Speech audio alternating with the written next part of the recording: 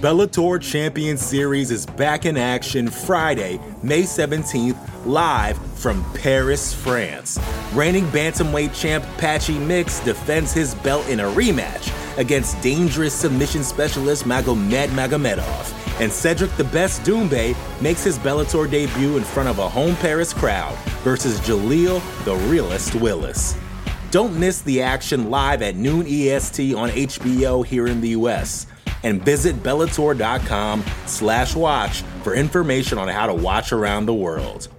This is the very first time you'll be able to stream a Cedric Doumbé fight here in the US, so make sure you don't miss it. Support for this show comes from Sylvan Learning. When children love learning, they can tackle any challenge life throws at them. Sylvan's Insight Assessment can help you determine if your child is ready for what's ahead. It can also identify gaps in learning and point out areas that could be of concern for your child so they can tackle what's to come. And right now, it's the best price of the year at $29. Go to sylvan29.com to learn more and get your child's assessment for only $29. That's SYLVAN 29.com. You're listening to the Vox Media Podcast Network.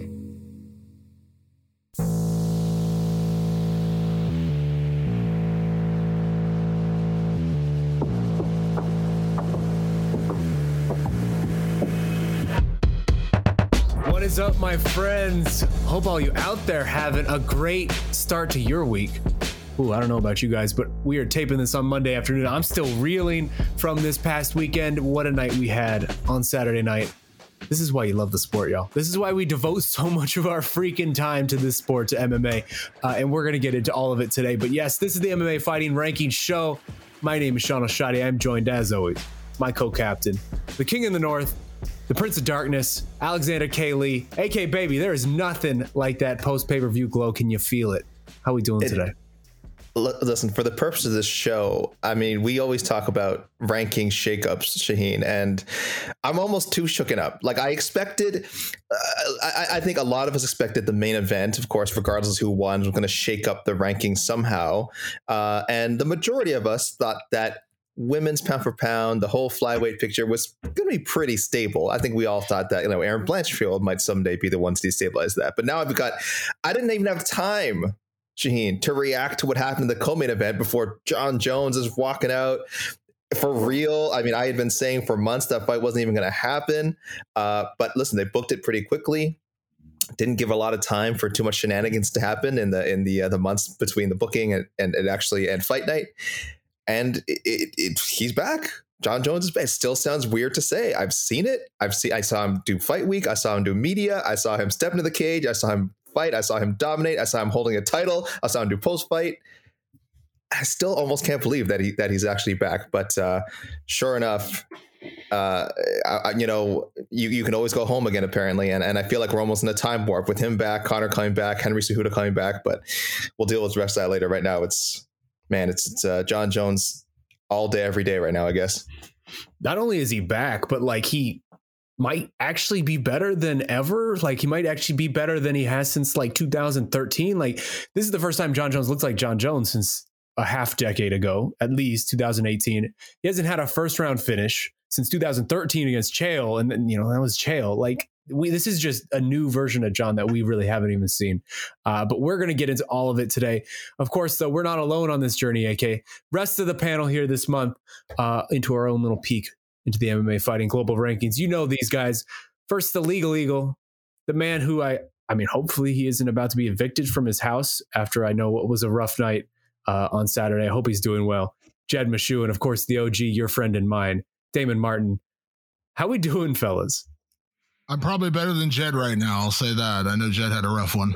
I'm doing fine, guys. What is dead may never die. And y'all all wish you were me because you all have these expectations and these hopes in your lives that really restrict you moving forward. Whereas I'm free. I've lost it all. And now I'm free to do anything. So really, who's the loser this weekend? Not me, I say. It's the rest of you. Look, man, Jed, you were on the watch party with our pal Mike and Connor.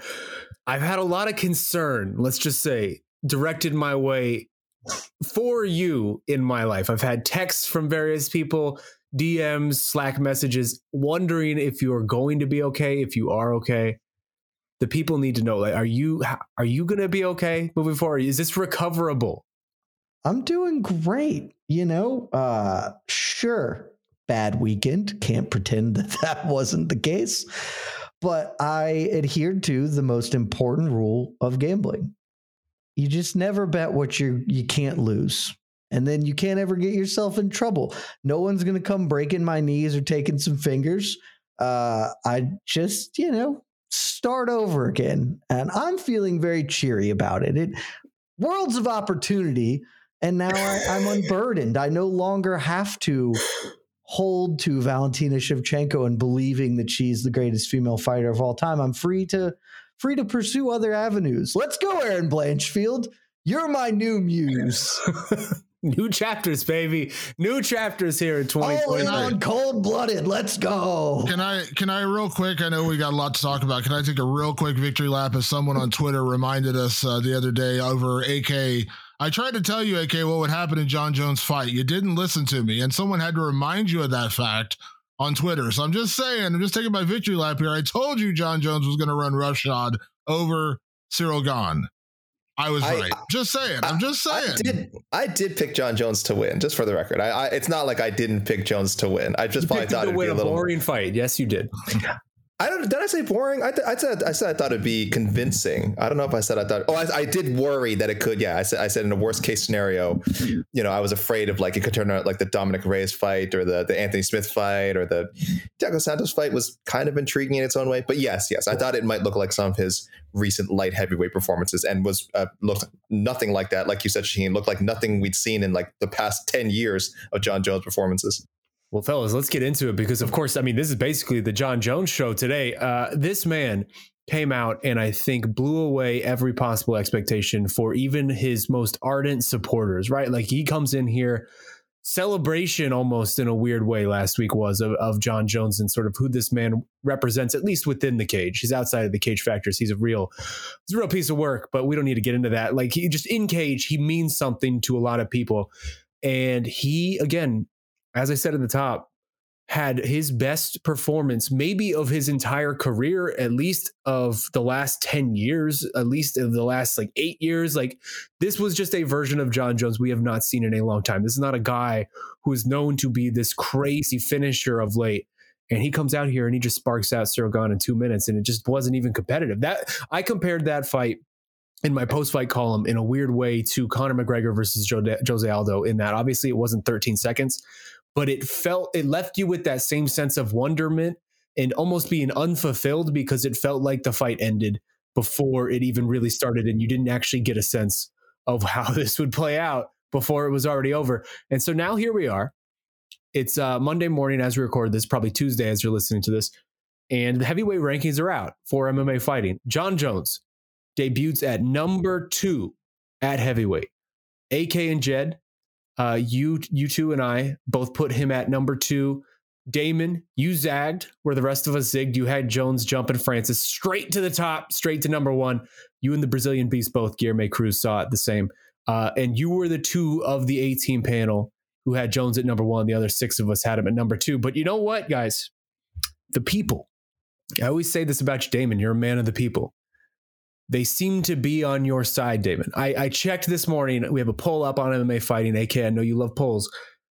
60% of our readers on MMA Fighting voted John Jones as the number 1 heavyweight in the world on this week's ranking shakeup post. Damon, I'll go to you first. Talk us through this. Jones number 1 in heavyweight. Was this an easy choice for you? Was this difficult? Why are you right and why are the rest of us on the website wrong outside of Guilherme? Well, it's difficult. I'm not going to say it's easy. It is difficult because Francis Ngannou is incredible, and we don't forget about Francis Ngannou's body of work. But when you talk about John Jones, his body of work is unparalleled by anybody in the sport. Now you can say yes, that the majority, all of that took place at light heavyweight. That's true. But to come back on day one at heavyweight and absolutely eviscerate the other, number 2 guy in the UFC in Cyril Gane and take him out effortlessly, 2 minutes and change, chokes him out, takes him down, 1 takedown over. Cyril Gane doesn't get back up. 5 significant strikes. That's it. Doesn't do anything. Doesn't do anything. Handles him in a way that no one has handled him. And obviously Cyril's only other losses to Francis Ngannou in the UFC, but I'm saying like even the Tai Tuivasa fight, which Tai had moments in there, it was still, no one has done this to Cyril Gane. And I think we all agree Cyril Gane is a very, very good heavyweight. To go out there and do that in that impressive of a fashion. And yes, I do take into account that when Francis fought him, he did it on one leg, and I commend him for going out and still winning that fight. But as I always say, this sport is no excuses. You step in the cage, you can't lose or have a bad performance and come out and say, well, I was sick during camp and had an arm injury. You can't Jake Paul it. You can't sit here and say, well, this and this and this, but no. You stepped in there. You knew what you were stepping into, and credit to Francis for getting the job done. He won. But just based on the eye test, Jones did to Cyril Gane in 2 minutes what Francis couldn't do in 25. And that to me was the biggest factor, because Francis, as impressive as his resume is, and he does have a lot of great wins, and obviously more of a record at heavyweight, that one fight that is their most recent fight, they share it, and John eviscerated him inside of 3 minutes, and Francis didn't. So again, I'm picking nits here. I'm not saying that Francis doesn't deserve to be number 1. I'm saying that in my estimation, that's why I put John Jones number 1, because he did to Cyril Gane in under 3 minutes what Francis couldn't do in 25. Can I counter Damon here? Which is that it's a lot of what you're saying is just objectively true. I feel the need to point out an important piece that is lacked there, in that they're not the same fighter and the styles are incredibly different. Like, John Jones didn't go out and knock out Cyril Gane in a kickboxing match. He took him down and choked him out. And I have full credit for that. I'm not taking that credit away, but the expectation really never should have existed that Francis could do that, because that's not part of his game. And so that's where I do have problems with putting John at number 1, because it is explicitly and entirely putting him at the top of the heap off of 1 win. Like, we'll get into the pound for pound thing later, and I have different issues, et cetera, there. But if you're putting him as the number 1 heavyweight in the world, it's entirely off of 1 fight over the guy who wasn't the number 1 heavyweight in the world. And that's where I draw my line, right? Like, Francis was universally the number 1 dude. John gets 1 win, and he's not, and it wasn't over the one guy. So there's no argument to jump him in that way. I have no problem, obviously, putting John ahead of wherever you have Cyril Gane in your ranking. It feels disrespectful to Francis Ngannou to be like, well, he beat this dude better. Now, granted, you've been knocking out everyone in this division for years, but he beat this one guy better than you, and you didn't get to fight him because the UFC wouldn't pony up money. That's where I drew the line, and that is a real problem to get past for me. AK, you hold the keys to the MMA fighting vaunted MMA math calculator. Damon's kind of using the MMA math aspect of this. I mean, you tell me, is this time to break out the calculator? We don't even need the calculator for this one, because if we're just using strict MMA math, then that's why Ngannou is number 1, because Damon's rationale makes sense. Damon's rationale is using anecdotal evidence, using what we saw with our own eyes. It's going beyond the statistics. We saw Ngannou unable to finish Gane. An impressive performance. I still think that some people hold that against Francis, that he had to wrestle him to win. He couldn't outstrike him. He couldn't finish him even though he was But for me, like that was impressive that he got it out, as you mentioned, the one leg thing, and his ability to, loathe as I am to admit it, mix the martial arts effectively. And then we have Jones. We literally just saw this. It's very, very fresh in our minds. I said this on to the next one. That fight was less like supposedly the 2 best heavyweights in the world according to the UFC, and more like Mickey Gall and CM Punk.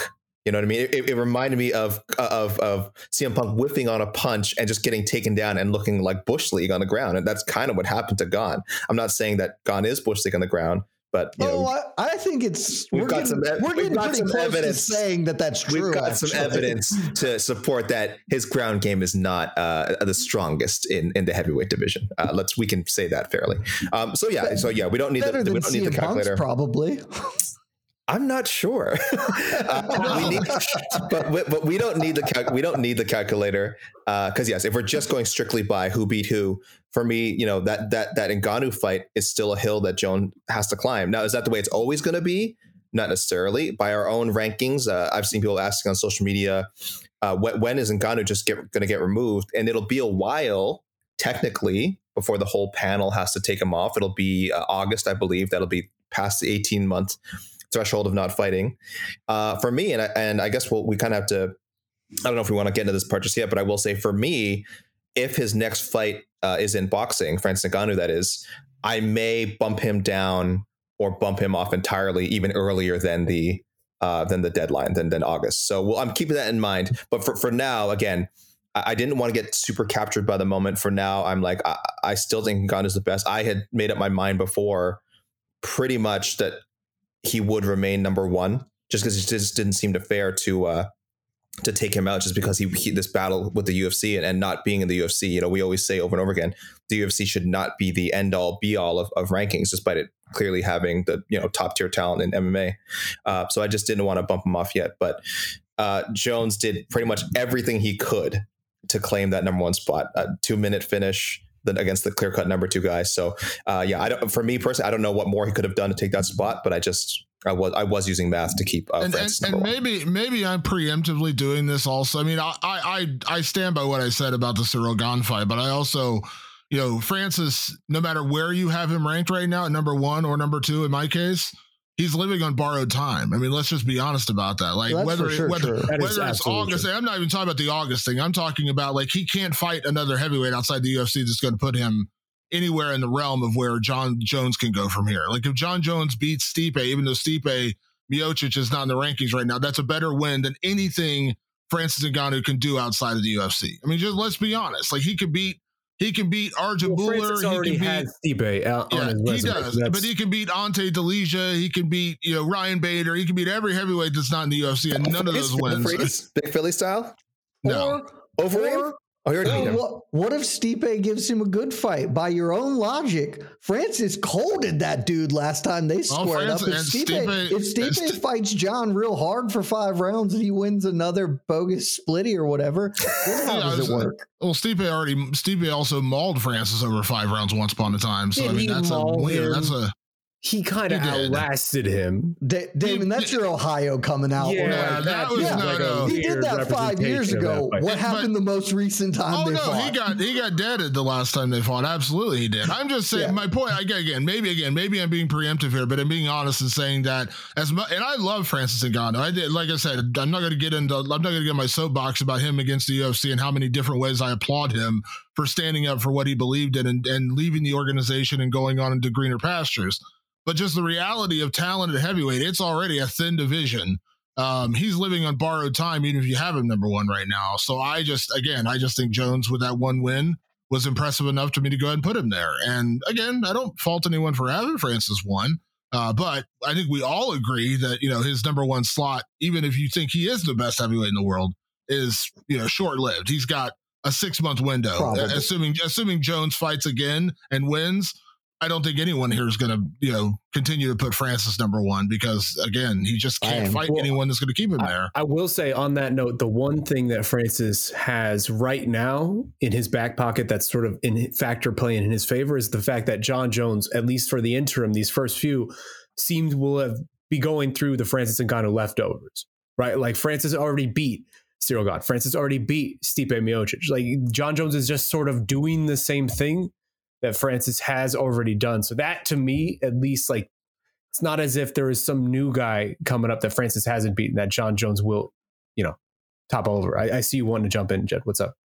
Well, I'll just say, like, with you on that, if Jones beats Stipe, that's not going to change my rankings for now. If Francis gets knocked out because of inactivity, then that's one thing. But I was talking with Casey on the post-fight presser when we were doing that, and I agree that there is a timeline. At some point, Ngannou simply doesn't have the bodies to fight outside. Like, he can fight Bader, who isn't a great win, but is still like a top 10 heavyweight per our rankings. Like, that's really about the extent, like Phil DeFries or whatever.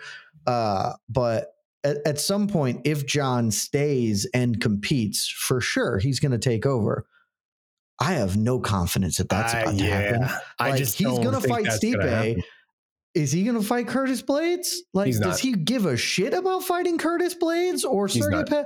Like, maybe if Tom Aspinall comes back and can get a win and generate interest, but like, Stipe makes sense for John as a legacy fight and a fight that matters.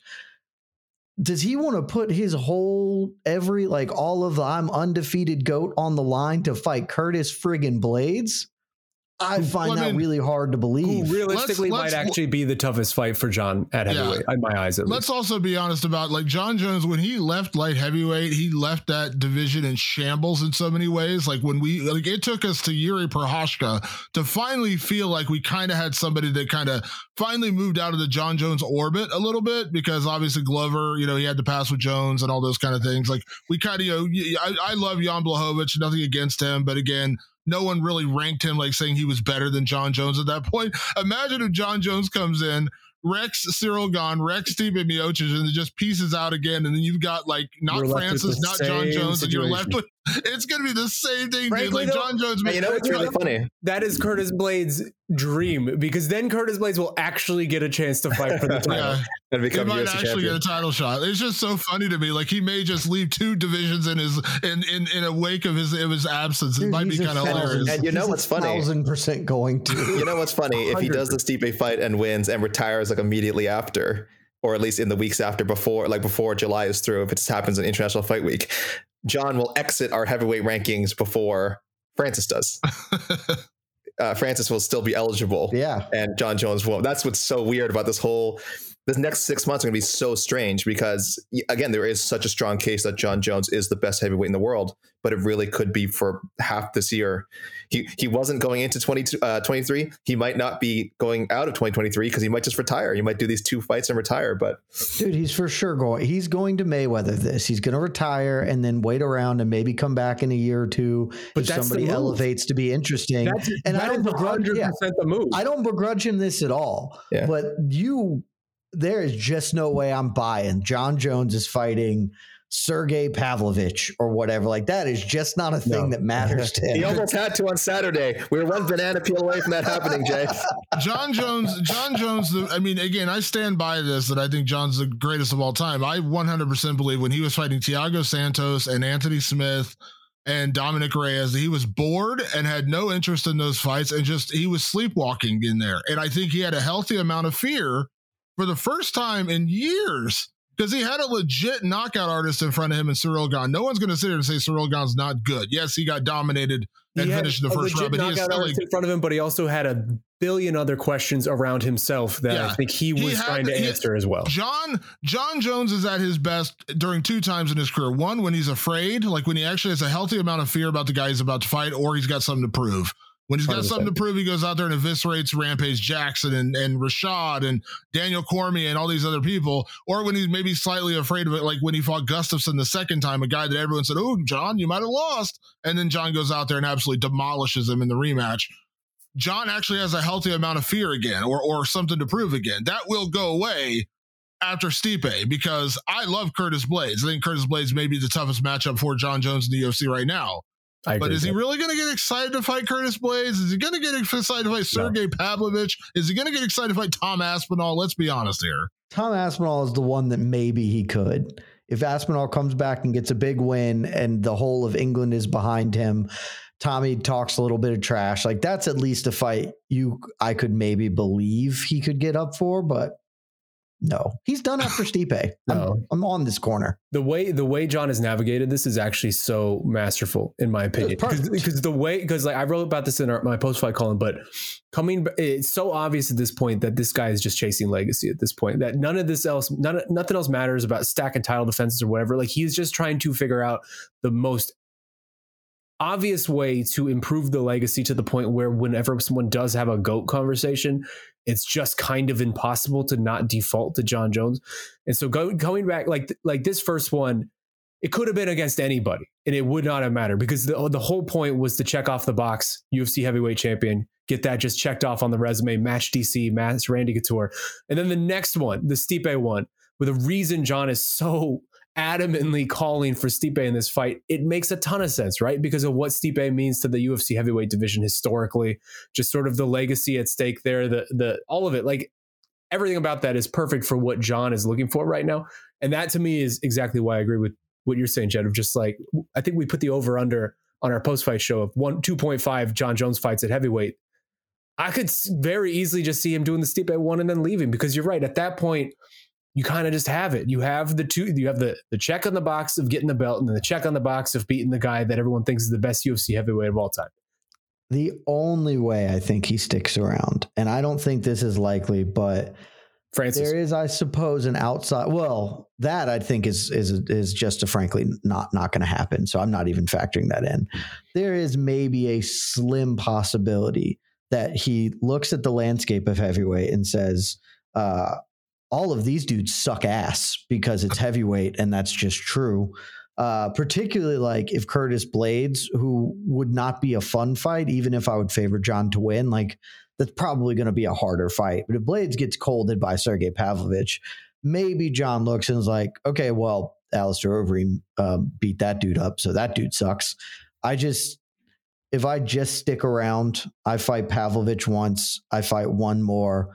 Oh, look at that. I now have the most heavyweight. Yeah. I am now also the greatest heavyweight of all time because I have the most defenses. It's the only line I see for him to stay is just being like, a lot of these dudes are terrible. And if I can fight Pavlovich and like Tai Tuivasa and Alexander Volkov and suddenly be the greatest light heavyweight and the greatest heavyweight, then as far as I'm undeniable now, I am impossible to deny. Airproof at that point. If I am the best of two divisions of all time. So there's one person. That is the world I want to live in. You're going to say Jailton Almeida. I am going to say Jailton Almeida. I know you're going to say I just want it on record. That's all. Your Honor, I just want it on record. I intentionally didn't include him so you could hammer that spike down. His name has been uttered in court, and that's all. I'm just putting it in the minds of the jury. Submit it to the record. I'm just putting it in the minds of the jury. That's all. That is noted. Okay. I don't think John's going to be around long enough for Jailton to get a title shot. I think he's going to, I agree with Jed. If he sticks around. Jailton's not far off, though, man. If he sticks around, it's going to be to beat Stipe, maybe he beats Curtis Blades, and that's to me still the toughest fight for him in the division right now. And then he deads one other guy, and then he's out because he can, exactly. If he sticks around beyond that, it's just to say I'm the greatest heavyweight of all time, on top of the greatest light heavyweight of all time. No one can say I'm not the GOAT of anything. And now he's the GOAT of two divisions. So yeah, that's the only way he sticks around. Jailton, if you're out there, if you run through Jairzinho in your next fight, you better say John Jones's name. Just get the people talking. We once had people saying that Johnny Walker could beat John Jones someday, or at least get a fight with John Jones. If that could happen for you too, Jailton. Run through Jairzinho and immediately call out John Jones. I'm not saying he gets it right away, but just get people talking. We'll make the headlines happen, Jailton. Don't worry about that. You just got to put his name in your mouth. Jailton, listen to the man. I just want to say, I want that world that you just painted, Jed, to become true, because to me, that is by far the most interesting version of how this plays out, of John actually seeing that this is an attainable thing. Of, hey, I am like only after Stipe, I am 2 more wins away from just being that guy. Tying the most title. And just saying, screw it, I'm doing this for another 15 months, and we're just going to do this and test it out, because that is so much more infinitely interesting to me than what John is sort of planning right now if he just did the Stipe thing and then walked away. Because to me, that I don't want to say that would be the same as GSP being a middleweight champion because he beat Michael Bisping. It's not quite on that level. But it's kind of similar in that you really handpicked a nice spot and you kind of got in and got out without having to fight the actual guys who were there, like the Jacares at the time, or the Rockholds, or whoever else was sort of going on in the division at welterweight or middleweight at that point, the Yoel Romeros. Like GSP really manufactured that in a nice way. And I don't want that to be this, because this is so much more like whatever. I still have so many more questions. To be fair, and this is something Anthony Smith said to me when I had him on my podcast last week. John wanted Francis. Like, let's be clear about that. Like, this is not John. 100%. Like, this is not John ducking. Like, he's doing it because, and we can all be honest and say he has an easier path now. But he wanted Francis. Like, he 100% wanted the Francis fight. That being said, I know he wanted Francis, but now that he didn't get Francis, to diminish Francis in the way that it seems to already be happening in front of our eyes, both from John and from just sort of the UFC and from the MMA fan base, as like, well, Francis matchup doesn't matter anymore, that type of thing. That bothers me because to me, that is, if that fight doesn't happen, that's the Khabib Tony of lightweight forever for me at this point, because that to me is so important from a historical perspective of what it could mean for both guys, what it could mean for John, what it could mean for MMA history just as a whole. Like, that fight has to happen. It will. No, it's never going to. It's not going to happen. I think there's a chance. I'm on the side of it. Once Dana White said Francis Ngannou is never coming back, I was like 98% sure this will happen someday. Well, Francis I just don't said think today. Francis is going to come back. Yeah, Francis just said today, like in his little video, he put out a reaction. He said, "I wish it would have happened, but it will probably never happen." He said it himself. So like, I don't know, man. A lot of things can change. He's going to scratch that boxing itch. He's going to scratch that boxing itch and come back. I love Francis. I adore Francis, but we also got to talk a little bit about longevity. Like, Francis just got to the top in the last year and a half, like or 2 years, whatever it is, beating Stipe and then beating Cyril. Like, it's not like he's like it's not like he had the legacy built around him that, say, Cain Velasquez did when he was on top and all that kind of stuff. So I love Francis, but like he is the other guy, but time passes, people are going to move on. Like, let's just be honest about that. They already are. You mentioned it. You mentioned the poll, Shaheen, and then if people just go and see some of the responses on social media to like the graphic we put up of the updated heavyweight ranking showing that Francis is above John Jones, it's at least, again, this is anecdotal. I didn't do an exact count. 50-50 minimum. No, it's like 80-20. Forget Francis. We're done with Francis. Francis doesn't fight in the UFC anymore. Francis is not an active fighter. Why is Francis even still ranked? So yeah. Damon, you're not wrong. This is already happening. It's so predictable, man. He's already being erased. What they're doing, guys. They're not so crazy. Yeah, they're not. Okay. Well, John hasn't fought for 3 years, and I'm not here to say John was ducking Francis. I will note that for all of John's statements that Francis ran away from him, John just chose not to fight for 3 years. He could have moved his happy ass up to heavyweight at any point during that time. And suddenly when Francis has a blown out knee and then is not going to be with the org, okay, now it is time for me to finally step back in the cage. Like, the UFC knew what they were doing. Okay, we're not going to get Francis back. Here's the Brinks truck for John. All of Dana's previous statements about how Francis will never John will never headline an event again and you can't trust him. Was there a whiff of that on Saturday? No. John is the greatest fighter of all time. Again, man. Everybody on the broadcast, whether they were pointedly told, which I would suspect or not, was, I can't deny it. He's the GOAT, the greatest fighter ever. John, now that you are the consensus greatest fighter of all time, like, this was a hard, pointed push from them saying, our heavyweight champ has left us and this sucks ass. But we have this guy and we can just play this card. And in a week, everyone will forget because we are this and he is on his own. And I would also be straight up to bring this back to the original topic point. I would be lying if I said to you that there is not a piece of me that says Francis gets to stay number one heavyweight because F the UFC and all this bullshit that they've dropped this lot. Like, straight up. Like, I'm not here to play the UFC's game of just moving this man to the side. I believe that he deserves it for all the reasons that we outlined previously, but there is absolutely a piece of me that's like, there was nothing John Jones could have done to have supplanted him because the way this has all gone down and the pointed attack at Francis it does not sit well with me. So I'm glad you brought that up, because that was the way I wanted to end this version, this sort of part of this conversation. Which also I'm glad you mentioned consensus, because at some point down the line we should have a whole show talking about what consensus means, because it feels like no one actually knows what consensus someone just means. needs to tell John Anik the definition of consensus. I love John Anik. I think he's great at his job, but he uses that word to mean the guy I like the most, or the guy I am supposed to say. It's not just him, not consensus. It is not just John. I love John to death. That's not just a John thing. It's a UFC thing, talking about consensus. But just real quick, one word answer, because Jed, you even already answered it. So AK, I'll just go to you, because Damon and I already know where you stand on this. Was there anything that John could have done on Saturday to be the number one heavyweight for you today? Yes or no? Look at this pause. This is just a tremendous pause. Is Damon frozen? No. This was the AK.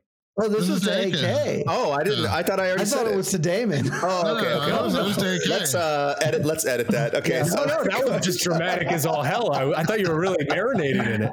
I thought he had the calculator out. I thought he had the calculator out. You know what he could have done on Saturday to become the number one heavyweight? Fought Francis Ngannou instead and beaten him. There you go. So that's what he could have done. The answer is no. I think the answer for me was no as well. So let's just move on. If he power bombed Cyril out of the ring, or the cage, okay. Like if he literally hoists this man on his shoulders and just heaves him into the crowd, then sure. This was pretty close, though. This was pretty close. Let's be the way the fight played out. This was pretty close. Spiritual power. What if he crazy horse padded it and picked him up and spin him around a bunch in the middle of the cage? Yeah. I would fight to the death, claiming that man is the greatest fighter, both in the heavyweight division and of all time. Well, let's move on, because one smaller aspect of last thing for this Jones conversation, because I think everyone has sort of already mentioned it a little bit in our conversation about this. There is one part of this whole thing that John already jumped over Francis for us in one regard. 3 years away, this man comes back. I was always curious how John was going to factor into just MMA community's overall pound for pound conversation. Regardless of result on Saturday, I just always was curious how this is going to play out when it comes time to insert him back in these rankings. Because for everybody, UFC, us, everybody, we all took him out for the most part because he's just gone forever. We have our answer now, fellas. For at least our website, our 8-person panel, John Jones vaulted straight back into the top 3 of our pound for pound rankings this latest update. He went from unranked right into the number 3 spot, only behind the 2 men we just talked about last month, Islam and Alexander Volkanovski. But here's the weird thing. Because of the point system we use, John actually ended up having the most first place votes. He was tied with Volkanovski for the most first place votes. 3 of our 8 voted him number 1. Makhachev only had 2 first place backers. Meanwhile, Francis is sitting out there at number 5, well beyond all these guys and also below Leon Edwards. So Islam, Volk, John, I'll get to how the individual voting shook out in a second, but AK, Jones at number 3. I see you rubbing your eyes. Did we get this right? He's number 3. Volkanovski number 2, Makhachev number 1. Okay. I don't mind it. I almost wish we had gone either way with it. Either well, you're so conflicted. I think we got it. So for me, I mean, again, for me, MMA math, I just couldn't put him above Francis. Now there are exceptions, I will say, and I don't know if we're gonna have time. We're gonna talk about sort of what happened with the women's list, where I didn't really follow this MMA math so directly, but because I didn't put him, I remember I did not have him above Francis heavyweight, then logically I really couldn't put him number 1. Yes, I understand. If you're putting Jones number 1, obviously you're counting the body of work we've seen at light heavyweight, which remains untouchable. It was a fantastic run at light heavyweight. There's no question. And pound for pound is the category where that can apply, right? Yeah. One of my criteria for pound for pound is certainly longevity, divisional dominance, title defenses. But I think the issue here is for me is there has to be some penalty for inactivity. And it's not as if it was like just injuries that kept him out. Jed kind of mentioned it. It's the slow transition to heavyweight, which is great. Listen, if the 3 years that he took is because he was really properly channeling his body and turning into a heavyweight, and that's what gave us this incredible 2-minute win, then that's fine. Listen, then what can you say? You can't criticize that. But we know there's other reasons John Jones wasn't fighting. There was contractual reasons. There was legal reasons that he probably was not best served booking a fight while he was taking care of those things. There's some really, really bad outside of the cage incidents. And even if you don't care about those things, even if you're one of those people who's like, I don't have to like fighters, I don't care about their personality, I can separate who they are as a person from who they are as an athlete. You have to know that who he is as a person is had a direct negative effect on his career, because those legal issues, they kept him out of competition. If a lot of those things hadn't happened, I can pretty much guarantee you he would have fought a lot sooner. But listen, he has to wait for the dust to clear. He has to settle those things. So there has to be a penalty for inactivity. So for me, I can't put him over a Volkanovski. I can't put him over a Makhachev. I can't put him over these guys who've been putting in that work over the last few years. I understand the Ngannou thing. I think is much easier if people want to put him over Ngannou. Ngannou hasn't fought since a year. That's a lot of inactivity as it is. So I have a lot more understanding for that. But again, Makhachev, Volkanovski, and who's the other name I have above? I have him at 5th in mine. I also have him behind. 4 behind. I'm at 4. Oh, okay. And Ngannou, because Ngannou has to be in there. Okay, so then Makhachev and Volkanovski. Yeah, I can't put him above them. They've been putting in the work. They've been performing. So for me, there has to be some sort of penalty. Well, so I want to get into the individual vote, because to me, the individual vote on all this and how it shook out is actually really interesting. And it was while there was uniformity really across our heavyweight vote, everyone either having them 1 or 2. When it came to pound for pound, that shit was all over the place. We were everywhere as an 8-person panel. So Damon, you and the Brazilian Beast, once again, you guys saw this the same. You two and our pal Stephen Morocco had John slotted right there at number 1. Those were the 3 first place votes.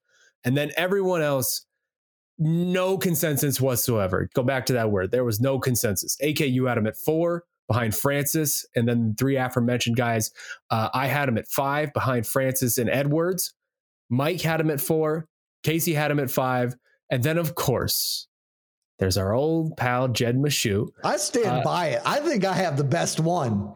Well, so we'll let you talk about it in a second. But you, sir, you had him all the way down at number 7, below the 5 aforementioned guys that we've talked about, as well as Brandon Moreno and Kamaru Usman. I'm too high. I might be too high. In front of him as well. So actually, first, I want to bring Damon in here. I want to go to you first. You're the resident Jonesman of this 4-person pod right now. Number 7, is that insane? Does it make sense to you? How does that number hit you? It's ludicrous. It's absolutely ludicrous. No, I've nailed it. I actually think 7 is stone perfect. Absolutely ludicrous. Absolutely ludicrous. Look, in what universe is he really the 7th best pound for pound guy in the sport? Right now, it's pretty easy. Like, look, you're correct in that there are no rules, right? Like, this is all just opinion. I don't disagree with many of the things you said, but I don't believe fundamentally that the pound for pound, this isn't the historic pound for pound list. Absolutely, John Jones has a better resume than Islam Makhachev. Islam Makhachev isn't the consensus greatest fighter of all time, but it's not like I view pound for pound should be a reflection of the time in which we live, not the 12 years ago when he was running through champions. And John Jones's last 5 years, 3 of them, he wasn't competing. He just had a dominant, incredible win over a dude who I think was a Favre in our pound for pound listings before. Like, I'm not taking that away from him. And if this is purely who is the best fighter in the world, has nothing to do with your recent accomplishments over your peers, then I have no issue with you putting John Jones at number 1. I'm not sure I would. I still might, like, if we're doing that list, I still might go Volkanovski number 1. But like, if that's really splitting hairs, I cannot in good conscience be like, John Jones's one fight in the last 4 years, prior to that winning a bad decision against Dom Reyes, a very close fight against a no-need Thiago Santos, and the most boringest fight over Anthony Smith that ever there was. I can't look at that and be like, this man deserves to be rewarded over Islam Makhachev, who's had 10 fights in that period of time, undefeated, dominant, just beat the number 1 pound for pound fighter in the world, against Alexander Volkanovski, who may be establishing himself as the greatest featherweight of all time. As these other guys, I don't think that is a critique or a criticism on what John Jones is as a fighter or what he's accomplished historically. I am saying strictly this shouldn't factor in wins from 12 years ago. Like this is the current pound for pound list. But based on that logic, and okay, that's the lie. I get it. I'm not faulting you, because again, this is Bedlam. There's no right or wrong way to grade pound for pound. But my one question is, when you kind of dissect John Jones' one win and saying there's no way one win should put you that high, then how do you have Leon Edwards ahead of him? Because Leon Edwards also has a very good resume and is active during that time. Leon Edwards has one really good win. He does also, but we did this at the time. His one really good win moved him up the list was over a dude on the list. I have John above Cyril Gane. I agree. No, I'm not saying that. I'm just saying, like, if we're going to, because again, this goes back to my argument about heavyweight, the way he beat Cyril Gane so easily. Do we discount that Leon Edwards had a last minute 5th round comeback knockout of a fight he was losing handily at that point? Like, do we just ignore that? Like, that's what I'm saying. Like, if we're going to grade it, and that's he won. Yes, he absolutely did win. But look at the rest of his body of work. Name me one other quality win he has. He has, well, his wins of quality. 1, he has been active. 2, they are of the same, frankly, quality that we're looking at John Jones's wins. Like, him beating RDA at the time he did is equally as impressive to me as John beating Anthony Smith at the time and manner he did. I don't know the timelines on those. They're probably pretty close date wise though, right? Like a few years back. Like, this is like you're correct. Leon is getting a big boost off of one win. That big boost puts him in front of a dude that is on the pound for pound list. If Cyril Gane, or just make this easier, if it had been Francis Ngannou instead of Cyril Gane, and John does that to him, at the bare minimum, John gets to be in front of Francis Ngannou on our pound for pound list. He gets a little bit more boost for whatever else I would factor in there. But John beat Cyril Gane, who I think I had ranked. Think I had him at like 18 or something in pound for pound. I'm not sure anybody else did. Like, he gets to be in front of Cyril Gane. And I have him at 7. I placed him right in front of Alex Pereira, who is also functionally exists on this list because of one win. But I have to put him on that list because that one win is over a guy who is in the list, in Israel Adesanya. John Jones is going to move up. He beat Stipe. He will probably bounce in front of Ngannou in my list, maybe in front of Brandon Moreno.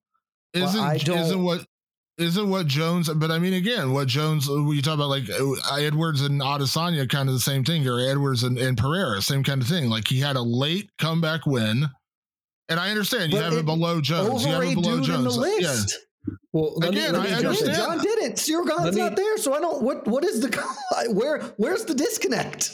Let me jump in, because I think from what I'm hearing, I'm glad we had both of you on the show today, because it feels like you're each coming from polar extremes of the conversation when it comes to this. Damon, you're up there at number 1. Jed, you're at the very bottom with John. I feel like the rest of us sort of met in some kind of happy medium, aka I don't want to speak for you, but it feels as if the rest of us sort of almost combined the two conversations of just, okay, like, obviously we have all of this historical precedent with John. Also, the man has just been inactive as hell, but also I have eyes and I see someone that probably to me looks like a top 5 fighter in the world right now at the very minimum. And I feel like that's ultimately where I sort of split the difference and came in. Again, having him at number 5, AKU have it at number 4. The rest of us kind of had that around that range too.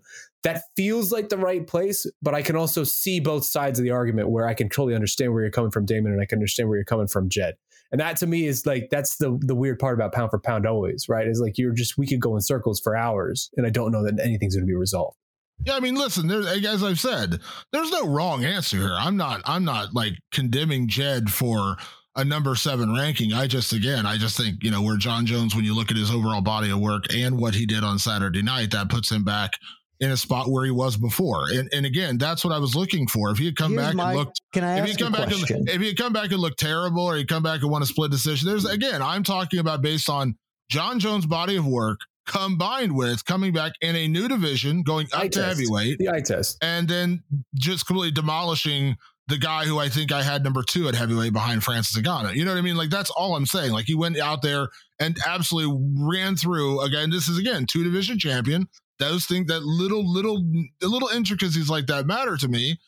Same way again. I would philosophical question, and this is for the group, not just for you, Damon, but a philosophical question, because this has been said a lot, and it's obviously not wrong because they're open thing. When we are considering body of work, do you have a cutoff? Is there a time when pound for pound does not factor in what John did literally 10 years ago?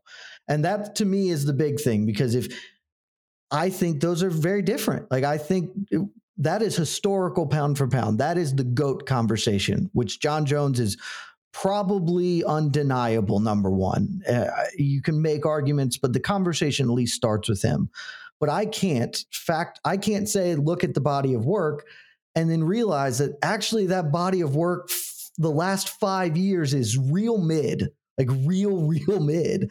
And he does. And so that's where is there a cutoff for y'all? Or is this let me answer that question. Cause for me, obviously this is all very nebulous, but the way my mind works and the way my mind looks at these sort of things is not the cutoff per se, but just what is the current run that you're on? And if one man's current run is, I just haven't lost ever, like that, at a certain point, like I can then go backwards and count certain things past 5 years, 6 years, 7 years, because it's just all part of one contained entire thing that we're grading at that point. Like if your run is that you lost one, you won one, you lost one, and then you won 7, like that 7 is sort of what I'm looking at. If your run is that you're on a 3-fight run, that's sort of what I'm looking at. But if your run is just that, hey, I've never lost and you've known me in the UFC for 15 years, that to me still feels like it's part of it. Yeah, I just hate that.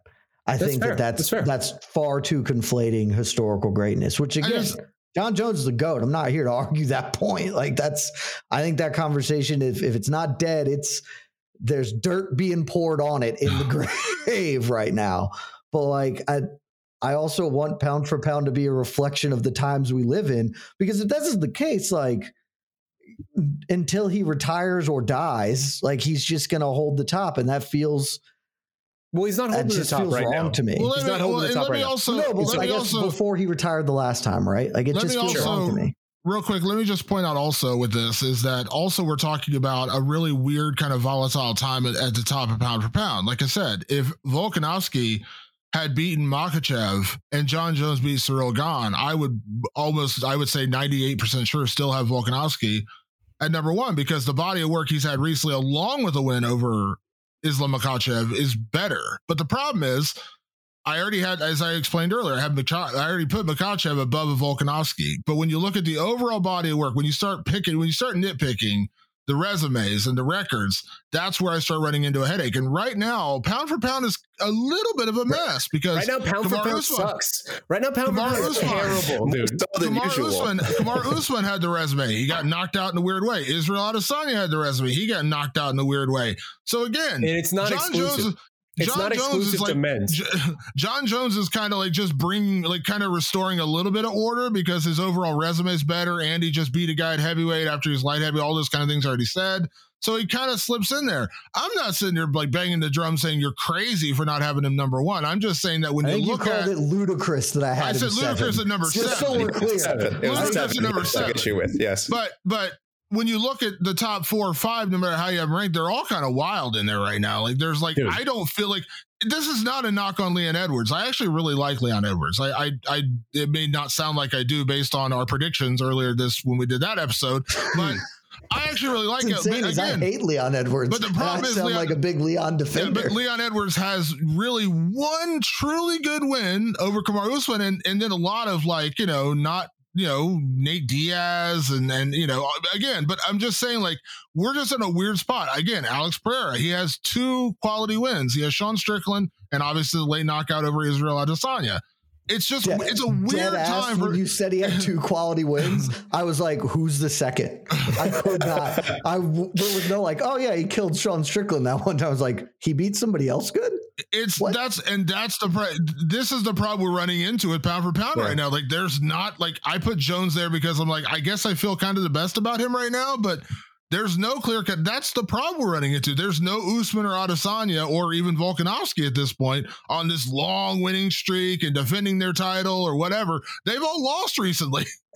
Ultimately, that was my big takeaway from this whole experience, which was right now, pound for pound is the weirdest that I can remember it maybe ever being in MMA. And it is because of the sheer amount of these wild, unpredictable results that we have gotten over the last year and a half, where it just, again, over and over, with the Izzy fight, with the Usman fight, with we're going to talk about it in a second, but with the Grasso fight, consistently, both men and women's side now, the Pena fight, there are just so many results that throw this whole equation out of whack in a way that is just hard to parse. And maybe that makes it fun, but it also kind of makes it just frustrating and makes pound for pound seem less meaningful, if that's correct, if that makes sense.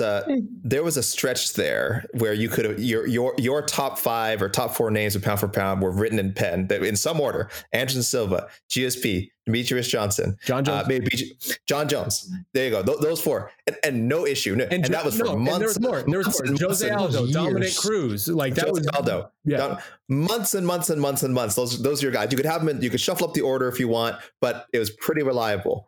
If you just look at our individual ballots, even the Jones thing is weird. I was just looking at it. So for us, Jones was either number 1 or outside of the top 3. There was no in between. It was either he was either ranked number 1 or he was somewhere from 4 to 7. That totally makes sense to me, because if you're going to be a Bear, be a Grizzly. Like if you're going to stand on this John 100%. Jones is it corner, you've just got to put him at the top. You can't be like, well, he's number 2. Yeah, like that'd be weird. Dudes.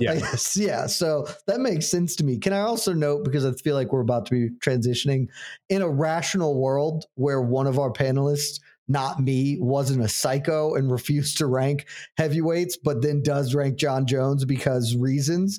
Francis Ngannou would be number 4, and we would have Jones and Ngannou at 3 and 4 in our pound for pound rankings, which would just be really fun. Well, of course, what you mentioned is our fact that our good friend, the legendary videographer, E.K.C. Leiden, 1-0 as a professional fighter. I don't know if you guys know that. He 30-24. He has a noted philosophy to not rank heavyweights and really light heavyweights as well in the pound for pound. For some reason, Vadim Nemkov gets an exception. I don't know why. But he just doesn't rank the big guys because of the way he looks at pound for pound. And yet John Jones appeared on his ballot, which propelled John way farther up than Francis. It's a whole separate issue. He appeared relatively highly on that ballot too. Casey's going to do what Casey's going to do. I can actually see where he's coming from in that John fought 2 division. He's a fighter. He knows more about this than any of us. He has more cred. Cub Swanson's out there somewhere just nodding his head like, good. Right there. Quick 2-parter, and then we're moving on to the last thing of the day. If John Jones goes out there, again, yes or no question only here. We got to move on. But AK and Jed, because I already know where Damon stands. If John goes out there and just demolishes Stipe like he did Cyril Gane, like it's just not even a competition, is he your number 1 heavyweight, and is he your number 1 pound for pound? Oh, number 1 heavyweight, almost for sure, because like we said, that'll be in July. I think by then we'll know what Francis is doing. Unless Francis can book some sort of relevant MMA. Like I know we joked about some of the guys who could fight out the UFC, but I actually think it would be credible if he could go out and, go he fights Phil DeFries, he goes to beat Ryan Bader. I know fans would laugh. Fans would be like, it's not UFC. Oh, Phil DeFries is whatever. He couldn't make it in the UFC, however, X years ago, and that doesn't mean anything. It would still mean something to me. It would mean that he's still fighting at least quality heavyweights. It would probably be enough to keep him there, but all signs seem to indicate he's not going to fight in MMA next. So that problem might solve itself. So I will say very strong chance that John Jones is the number 1 heavyweight whenever he fights Stipe, and if he gets that win. Pound for pound is a little more complicated. It can't be answered independently, because what's Volkanovski going to do during this time? What's Makhachev going to do during this time? What if I don't know, Leon Edwards beats Usman again? Everything else stays stagnant. Oh, what that's then. Just yes or no? Then no. Okay. No for pound for pound. Jed, heavyweight, pound for pound, yes or no? No for heavyweight. I'm going to give Francis his respect. Casey and I talked about this. If he beats Stipe and another one, then that will almost certainly move him above, but just beating Stipe, he'll just stay there. For pound, was the question, will he be number one pound for pound? Mm-hmm. No. He'll move up. Probably top 3 or 4, but he's not going to take the number one with those 2 wins. I think I sort of align the same with you in that, no, I'm going to give Francis a little bit more room here. And again, you got to beat somebody that Francis didn't beat for me to be able to put you above him. And pound for pound, he might be my number one. I'm not going to lie. It's also just easy to give Francis that respect of like, if he's on the time clock, like the shot clock, he's about to exit anyway for time or lack of activity. Like, I'm just going to let him run that out and not take something away that he earned and is not losing in the cage. Yeah. I do think, though, that if he goes out and just demolishes Stipe in the way that he did Cyril, he might be number one pound for pound for me at that point, just because of the history that we have with him. But that is for another show, another day. Let's move on really quickly and hit that last segment, last thing to talk about, the other big result of the weekend. The Bellator Champion Series is back in action Friday, May 17th, live from Paris, France. Reigning bantamweight champ Patchy Mix defends his belt in a rematch against dangerous submission specialist Magomed Magomedov. And Cedric the Best Doumbé makes his Bellator debut in front of a home Paris crowd versus Jaleel the Realist Willis. Don't miss the action live at noon EST on HBO here in the US. And visit Bellator.com/watch for information on how to watch around the world. This is the very first time you'll be able to stream a Cedric Doumbé fight here in the US, so make sure you don't miss it. And y'all, our number one pound for pound female fighter of the planet, she is no longer. I am sorry ahead of time to make you relive this financial nightmare, Jed, but this half decade Don't know what you're talking about. It was a great weekend. Had a lot of fun. Fun was had. I gained so many new followers through the tragedy of my life. So. Little victories, man. Little victories. Silver linings. The half decade reign of Valentina Shevchenko is finally over. It ends in incredible fashion. Alexa Grasso goes in there, has the performance of her life. She chokes out a legend, and it's probably, I wouldn't say the greatest, but one of the greatest title reigns in UFC women's history. She is, of course, going to be our consensus number one flyweight once the next division rankings come out. Those haven't come out yet. But for our purposes today, what we're talking about, Amanda Nunes is now, once again, the new pound for pound number one on the women's side. And y'all, I was a little surprised by this, but Alexa Grasso making her presence known. Number 2 on the women's pound for pound ranks for MMA fighting. Holy shit, really? That was my reaction. I'm actually a little stunned to see it, but that is where we ended up. I had her 4th behind Zhang, Cyborg, and Nunes. Jed and Damon, you had her 3rd behind Zhang and Nunes, and AK, you had her at 5th behind Zhang, Cyborg, and Nunes, and actually Valentina as well. But just the collective aggregate, because that top, 2 through 5 is so muddled for everybody. That's just kind of where the average worked out. So fellas, talk me through this. How did you end up where you ended up? And are you surprised that this is where we ended up? I had her the lowest. You do. You have her the lowest. You had her the lowest of the whole team. Of the whole group. You know what's screwed up is I almost had her number 1. I had a thought in my head. That's a big switch, 1 to 5. I had a thought in my head. I said, we don't know that 125-pound Alexa Grasso is not the best women's fighter in the world. She hasn't lost 125. She hasn't lost 125. And she's looked fantastic. Like, this isn't just, it's just a record. All of her fights at 125 have been great. She showed off a more well-rounded skill set. She's clearly physically matured into her prime. Like, she just looks like, I don't want to say the best version of herself, because that could be still to come. But boy, she looked really, really good against Valentina on Saturday, even though the official scorecards did have Shevchenko up 2 rounds. They gave her round. All 3 judges gave Shevchenko rounds 2 and 3. So she was up going to round 4. I think she might have even gone up 3-1 after round 4, depending if Alexa Grasso didn't get that choke, but was still able to do other stuff on the ground. It might have been even.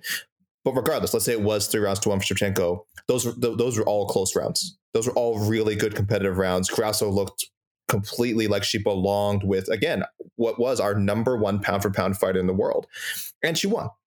I just mentioned all these hypotheticals. What happened in reality is she won. She capitalized on a mistake. She took Shevchenko down. She won by submission, no controversy.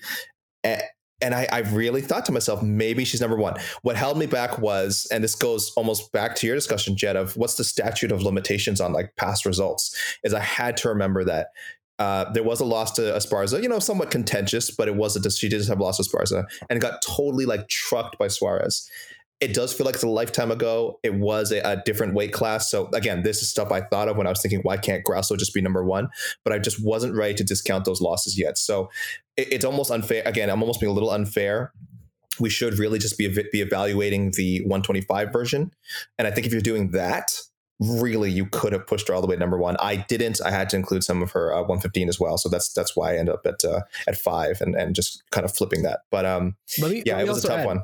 Let me also add, just for the listeners, hearing that she is number 2 maybe sounds a bit different from the actual reality of it, because the point systems we use, everything is totaled up, right? So first gets like a 20. Tight. Yeah, first gets like 20 tight. Points. Second place gets 19 points, et cetera, et cetera. The difference between Grasso being number 2 and number 4 is minuscule. It is absolutely minuscule. But the difference between Grasso, Zhang, and Shevchenko is negligible. So Grasso very easily could have been number 4 on everybody's ballots. It really, again, just goes through that 2 through 5. I mean, it's not even that big a gap to be in number 6. Yeah. The difference between Grasso, Zhang, Shevchenko, and Cyborg in everybody else's balance, all of those are mixed up in some order. And that's just sort of how we ended up where we ended up. Now, do you want to know the really crappy part about this, trying to figure this whole thing out? Alexa Grasso currently has a better win streak than anybody else in that top 4. There you go. Right? There you go. Totally right. So she could be number 1. Zhang's on a 2-fight win streak. Noon's on a 1-fight win streak. Like, it's crazy when you think about it. Grasso's actually got a longer win streak than anybody else in that top 4. Yeah. Yeah, so Shaheen, you talking about pound for pound being shit for the men. That's what I'm saying. I was applying it to both. Yeah, the other thing I think needs to be explained, and I know I'm not the only one who still has her behind Shevchenko, right? Who you are the only person who has Grasso below Shevchenko. On the show, or of all of us? Of all of us. Take. Really? Okay. So for me, that to me is just me being consistent, because that's probably the other reason. When Juliana Pena beat Amanda Nunes, what was this, January? What was this? December 2021. 2 years ago. I also did not put Pena above that is Nunes true. there. Now Grasso has a much better track record at flyweight than Pena has at 135, frankly, outside of the Nunes win. But I did want to be consistent. I did not make it automatic that if you beat the number 1 pound for pound, the champion of division, you necessarily take their pound for pound spot. So same thing happened with Grasso. She gets the number 1 of the division, but doesn't get the ranking ahead of Shevchenko. There's no easy answer here, and this is worse than the men's. As I was talking about, like trying to justify, like it's all a mess. It's all such a mess, man. Nunes defaulted to Nunes is on a 1-fight win streak. She got, let's be honest, she got trucked by Pena in their first fight. Now she came back and absolutely beat the brakes off her in the rematch. She got trucked is a weird way to frame that fight, but okay. That is not the descriptor I would use for that fight. She did not look good in that fight. She did not look great in that fight. Yeah. And she did win the first round before she won. She did, but I'm saying, like, she looked like the old Amanda Nunes in that second round. And then came back and obviously beat the brakes off Pena in the rematch. But again, 1-fight win streak. It's a weird one to have that. And she didn't just lose, she got finished in the second round. And then you go to Shevchenko, same kind of thing. Like, she looked dominant, looked amazing. She was winning. She was up on the scorecards. Then she gets choked out in the 4th round. Zhang, that was a much more competitive fight, though. It was competitive fight. She got knocked out. Zhang got knocked. Zhang, lost to Rose a couple of times. I know the rematch was close, whatever. But then she beat Joanna, which was a great win. I mean, absolutely a phenomenal win. And then obviously went out there and, just laid waste to Carla Esparza in a fight that, pretty much everyone expected to go the way it went. It's just a weird time. And then you look at Cyborg, whose record outside the UFC has been beating up bartenders that Bellator finds somewhere around. She's just a boxer now. She whatever bartender's working at the Black Forge Inn in Dublin is who they're throwing in there with her, and she's beating up in Bellator.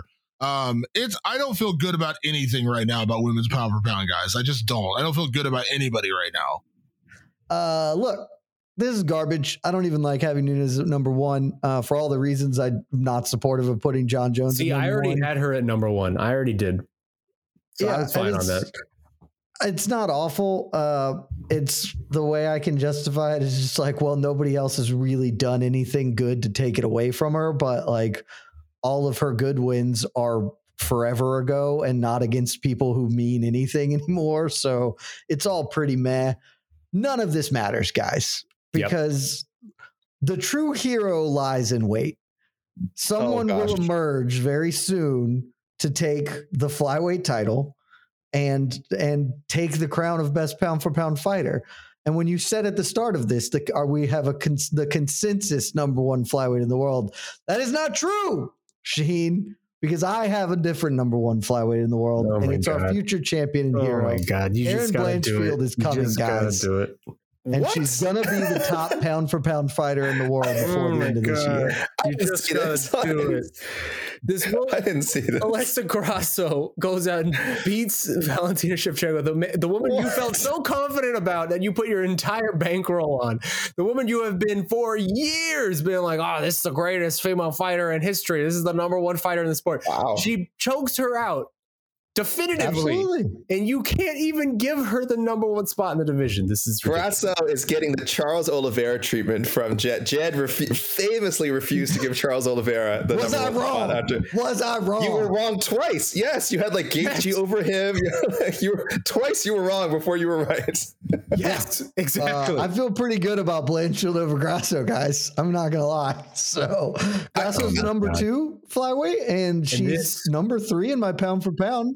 This is why it matters to have an 8-person panel so that 7 opinions can outweigh the one dumb opinion. I totally agree. Now, I totally agree with you in this, but we need people like me to keep things fresh. Not what are you, Heath Ledger? You need people like me.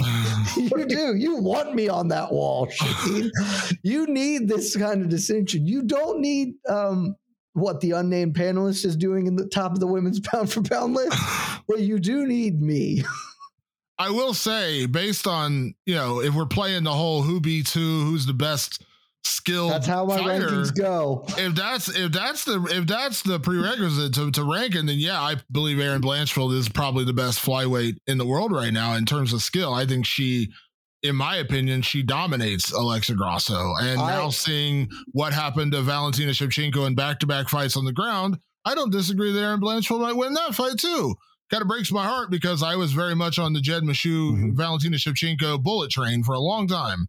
But again, I can't put her there yet based on my way of ranking, which is, accomplishment. Beating Andrade is huge, but you choke out Valentina Shevchenko, you got to be number one. And again, I don't feel great about it because when you look at even Grasso being undefeated at flyweight, it's not like she has great wins at flyweight. Like she has good wins, like, Barber and Araujo, but Araujo just got, beat the other night. Does that win really hold up? Like she's a little bit in that, like a little bit in that Pereira, that Leon Edwards category where like her wins up till Valentina don't look all that great.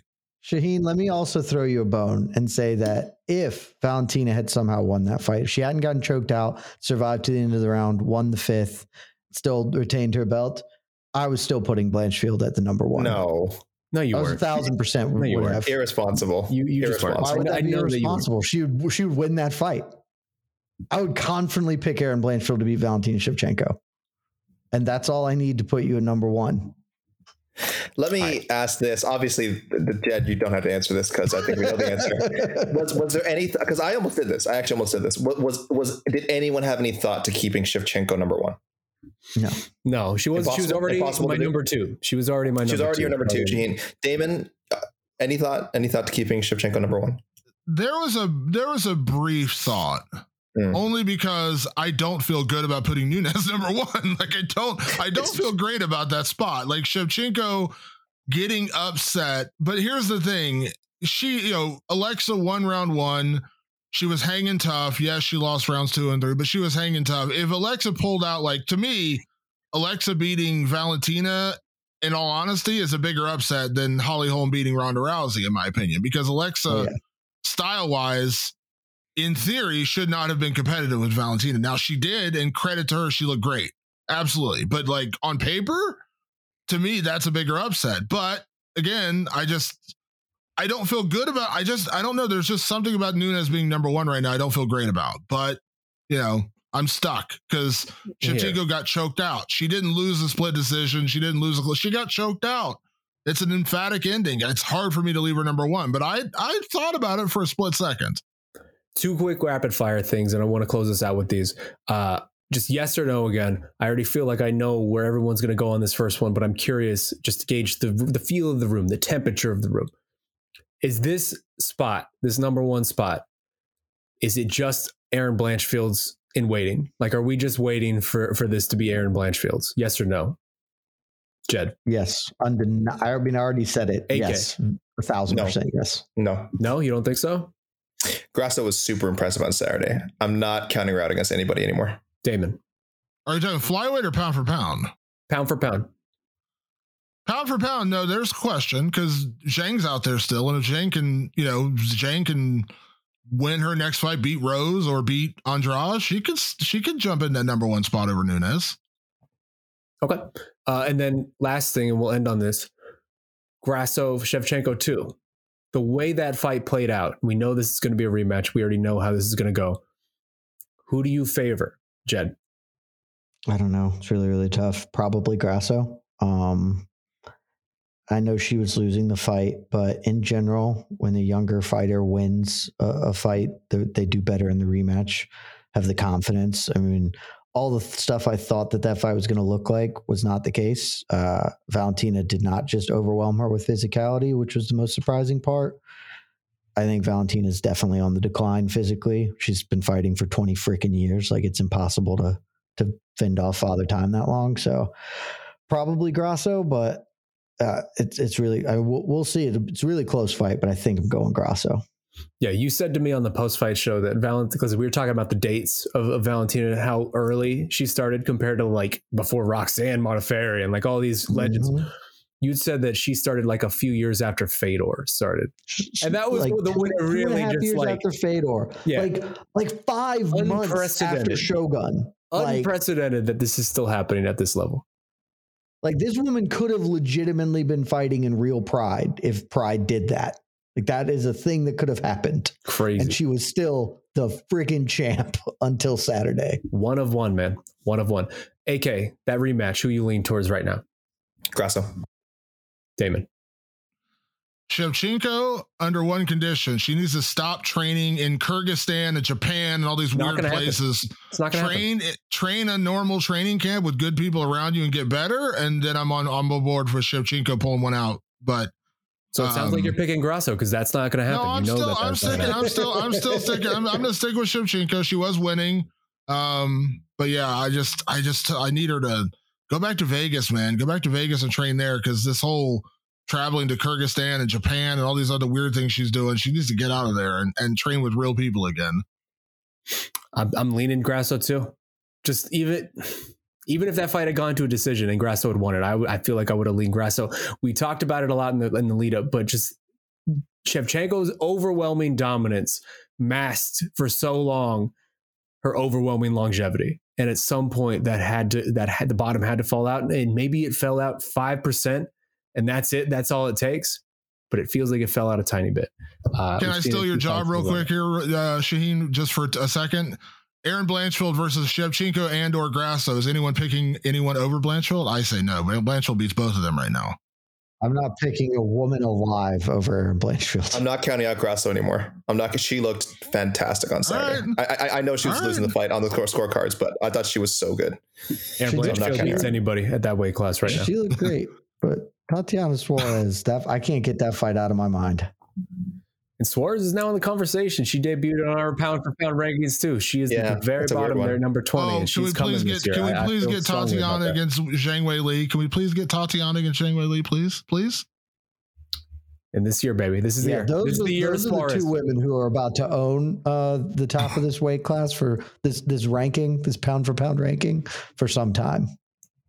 Well, I'm looking forward to it. We are in the thick of it, fellas. As we said, we are going to be back in 2 weeks, really, with after Leon Edwards and Kamaru Usman 3. the pay-per-view schedule is just fast and furious for the next few months here. And just even the events outside of the pay-per-views are really, really good. I mean, hell, even this week, we have a sensational Bellator card coming up with the lightweight tournament starting. Can't wait for all of this to take place. It's going to be a lot of fun. What a time it is for MMA.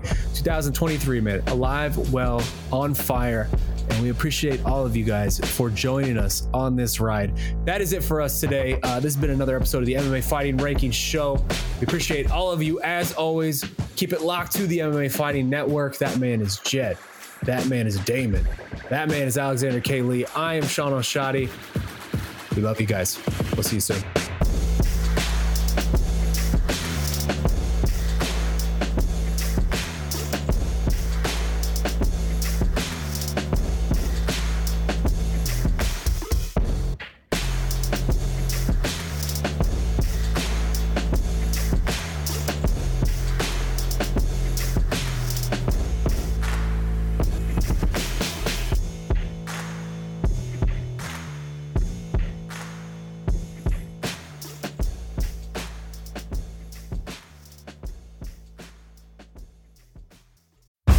Bellator Champion Series is back in action Friday, May 17th, live from Paris, France.